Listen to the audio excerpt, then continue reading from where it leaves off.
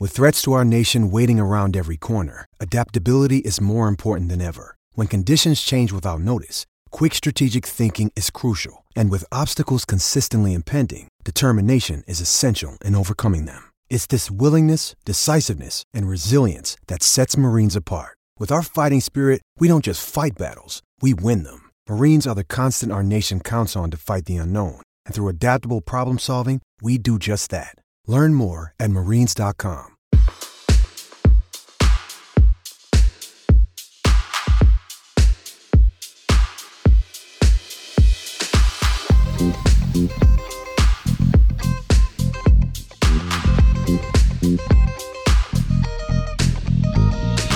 Hey everyone, John Worthheim here. It is this week's Sports Illustrated / Tennis Channel Tennis Podcast. Our guest this week, Taylor Fritz.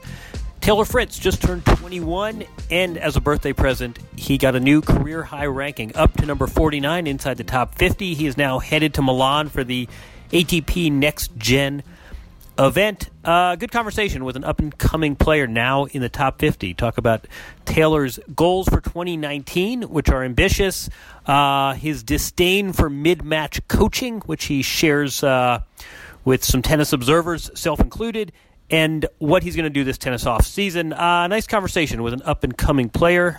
Here he is, Taylor Fritz. Taylor Fritz, how are you? How you doing? I'm doing all right. Where are we getting you? Where are you today?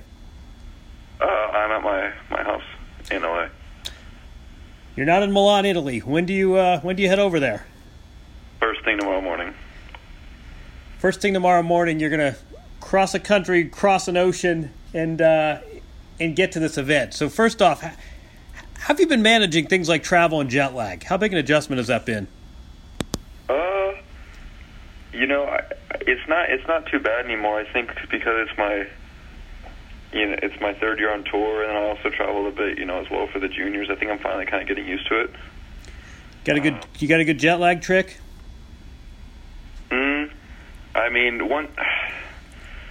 Not really. I think I like to just. It really depends. If I'm at a place where I'm falling asleep too early, then I'll probably just try like an energy drink, like maybe have like a Red Bull just to keep me up. And then, because the number one rule is just like once you get to wherever you are, that first day is the most crucial day. You have to stay up to like 10 that day. Exactly. You got to grind through that first day, and then you'll be okay. You absolutely have to stay up till 10 or 11, and then you'll make it. But if you're weak the first day and fall asleep at a bad time, then you're in trouble for the rest of the trip. See, it's a service-oriented interview we do here. Let me ask you this: you started the year outside the top 100. You're now top 50, headed to Milan. January 1st. Do you sign up for this year? I mean, is this happy with how things have gone? Yeah, I'd say I'm pretty happy with the year.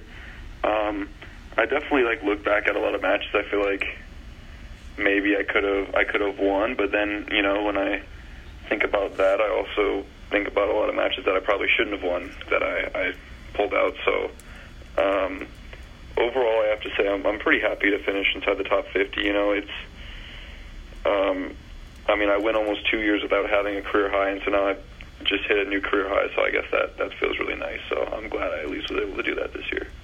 I think if you didn't come close, you were off by a couple of days. I think you hit your career high on your 21st birthday. Read into that what you will. Wait, go back to what you said before, because I think players say that a lot, and they talk about the matches they should have won and couldn't close out. When those matches happen, what's usually the decisive factor? I mean, is it for serves? Is it just rally balls you wouldn't ordinarily miss? What separates those? It's big points. Big points. It's getting a little nervous at an important time, not winning a point you maybe could have won, not taking a chance you had.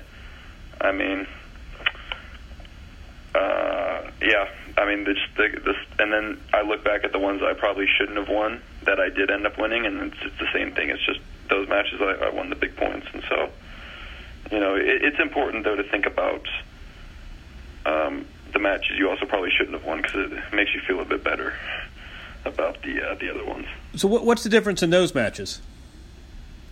What do you mean? The matches where you look back and you say, boy, he really had me dead to rights. I was lucky to get through that one. What's the difference in the matches you do pull out?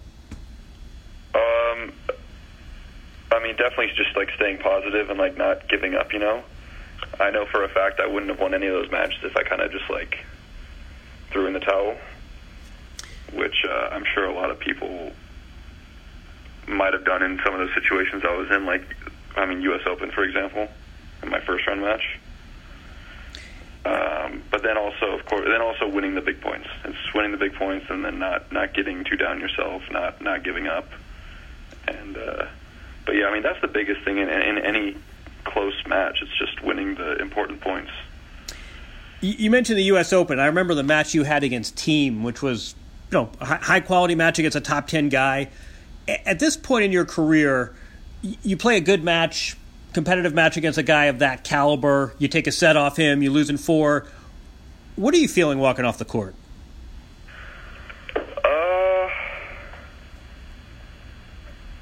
I have to say I was probably a little bit disappointed because I had a lot of chances in that match. You know, I won the first set, and then I was up a break. I believe I was up a break 2 different times in the third set. So, you know, there's really not much of an excuse for why I wouldn't have a 2-1 lead in that match. So it was disappointing, and I had lost to him the year before also in 4 sets, and I had, I think, triple set point to go into 5 sets the year before. So it's a little disappointing because I felt like I had a good chance. I felt like I was playing well. I felt like it was a good opportunity for me to have a big win. One of your beat a top player, but one of your coaches, Paul Annacone. I don't know if he's ever told you this, but you ask him what is Roger Federer's greatest asset, and he says short-term memory. He said Roger, plays a bad point and he forgets about it. Plays a bad match and by dinner time he's smiling. What's your short-term memory like? I mean, how long are you sort of eaten up by losses or riding high after wins? What's your short-term memory like? It's all right. I mean, some losses hurt a lot more than others. Some take longer to get over. I always tell Paul when he tells me that, you know, if I was number 1 in the world, I wouldn't really get too worked up about a loss either. But exactly. But it's getting better. I think it's important to care though after you lose. You know, I think when I first got on tour, some of the losses cut me up a lot more than they do now. I think I've kind of got used to handling it typically because when I first came on, you know, I came on the tour, I was kind of just playing a lot of juniors and then some challengers, and I wasn't typically, I guess, used to losing all that much. And then, you know, you get pretty used to it on the tour when you're a young guy just coming in. Well, I mean, we keep going with that because I remember Stevie Johnson saying the same thing. He said, you know, I'd go months and months and months in college and I wouldn't drop a set, and then all of a sudden I can lose 4 times in a month. What is it like adjusting to not taking the trophy week in, week out? It's just like, well, it's because you don't have those losses all the time. So when you do have those losses, they sting a bit more and you feel it a bit more, and then when you keep getting those losses, I guess you can let it hurt the confidence a bit because you're just not used to it. But I guess over time you kind of get used to it and you build that kind of short memory, right, that we were talking about. So I think it's definitely something you need to kind of like almost learn or like adapt to when you get on tour. It's definitely something that it's an adjustment though, right? Yeah, it's definitely an adjustment. It's definitely something you learn like when you're on tour, especially when you're used to winning so much like Stevie was in college or a lot of the young guys are in juniors. So you're headed to Milan, and last year, I don't know how closely you followed the event. I'd say overall success, but a lot of innovations, you know, the tiebreak at 3 games and no lets, and I think there was no ad scoring. 3 or 4. I think it's first to 4 games with a tiebreak at 3. So. Oh really? I don't know. Yeah, exactly. Well, all right. You're preempting. You're preempting my question exactly. How much have they told you about? You're going to have to ration your energy differently and look at challenges differently. How much have they kind of prepped you for what you're about to face? Not. I mean, I don't really know what's going on, to be honest. I just know the format of the games. I feel like there's going to be, if it's 3 out of 5 of the short sets, I feel like it's going to be the same duration of a 2 out of 3. So I feel like energy, like conservation wise, it's probably the same. Shot clock, we've been playing with that a lot. The towel racks, instead of like having the ball kids bring the towels, is probably a good change. I like that. No lets. How are you with that? I don't know about that one, but we'll see. We'll see if I can remember to play lets when we get there. I really think I'm not gonna. I'm for sure gonna let one go past me and not even realize I'm doing it. No ad scoring. You're okay with that? I love that, actually, just because it really ups the pressure points and like the key moments of the match. Like, it makes you play more big points, and I like that. Join in this week's debate in tennis circles. How are you with mid-match coaching? You like it? For it becoming like a normal thing on tour, I couldn't be more against it. All right. Oh, my man, I like to hear that. Why do you say that? Okay. I mean, tennis is an individual sport, and I think a big part of the sport is figuring it out mentally by yourself. Oh man, you shouldn't have someone helping you. I think the mental part of tennis is huge, and it's like I said, it's an individual sport. You should have to figure it out by yourself. That's part of the game.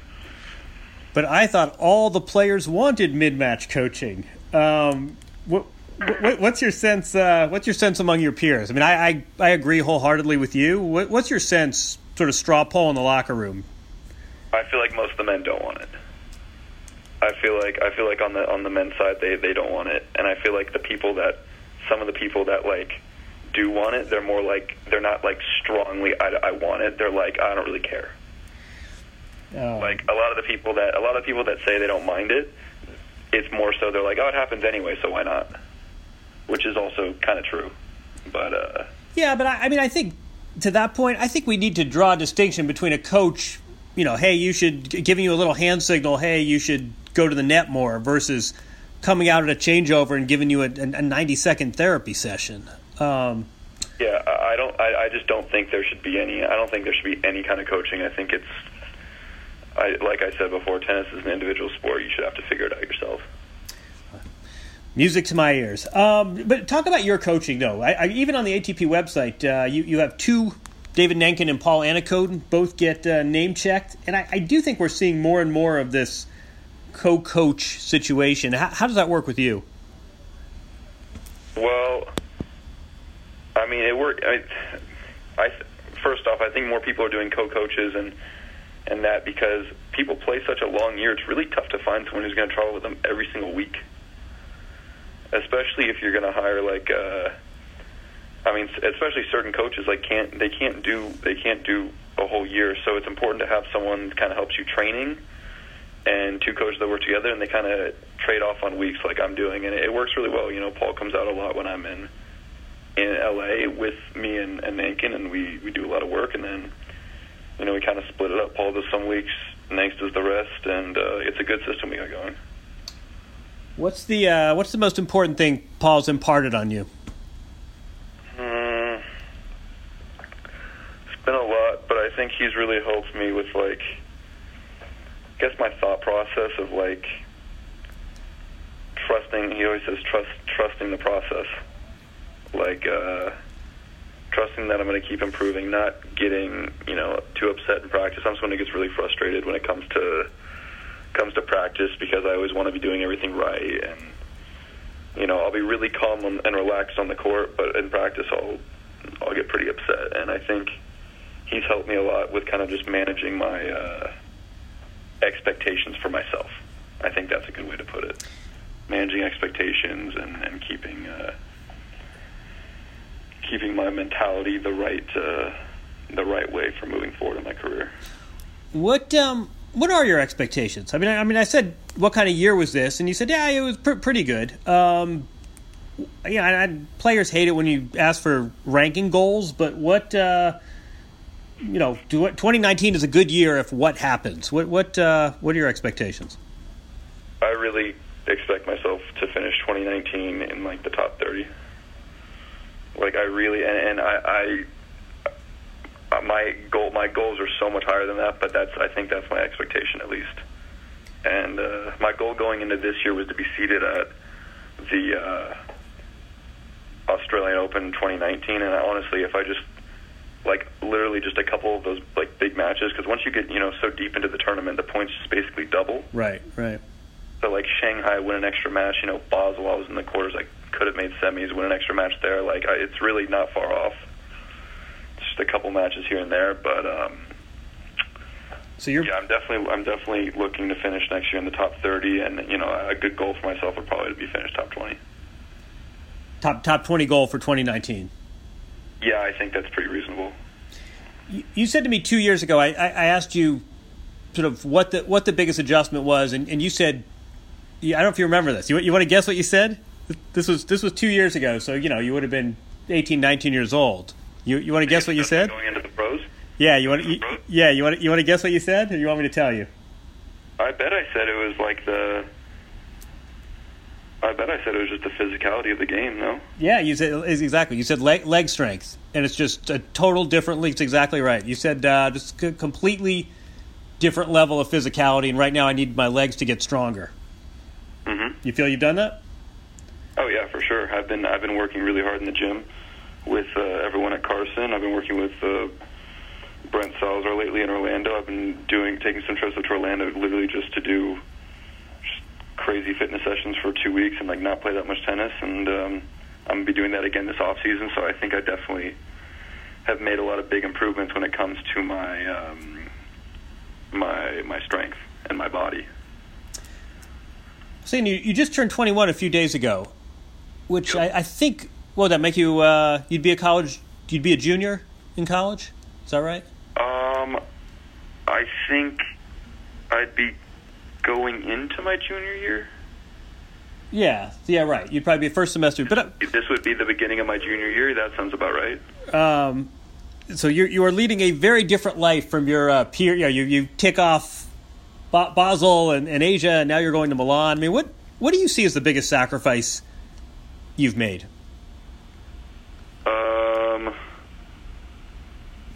Personally, I don't feel like I've really sacrificed too much. I mean, I guess you could say just the regular college experience, having fun and stuff like that. But honestly, I'm having way more fun doing what I'm doing and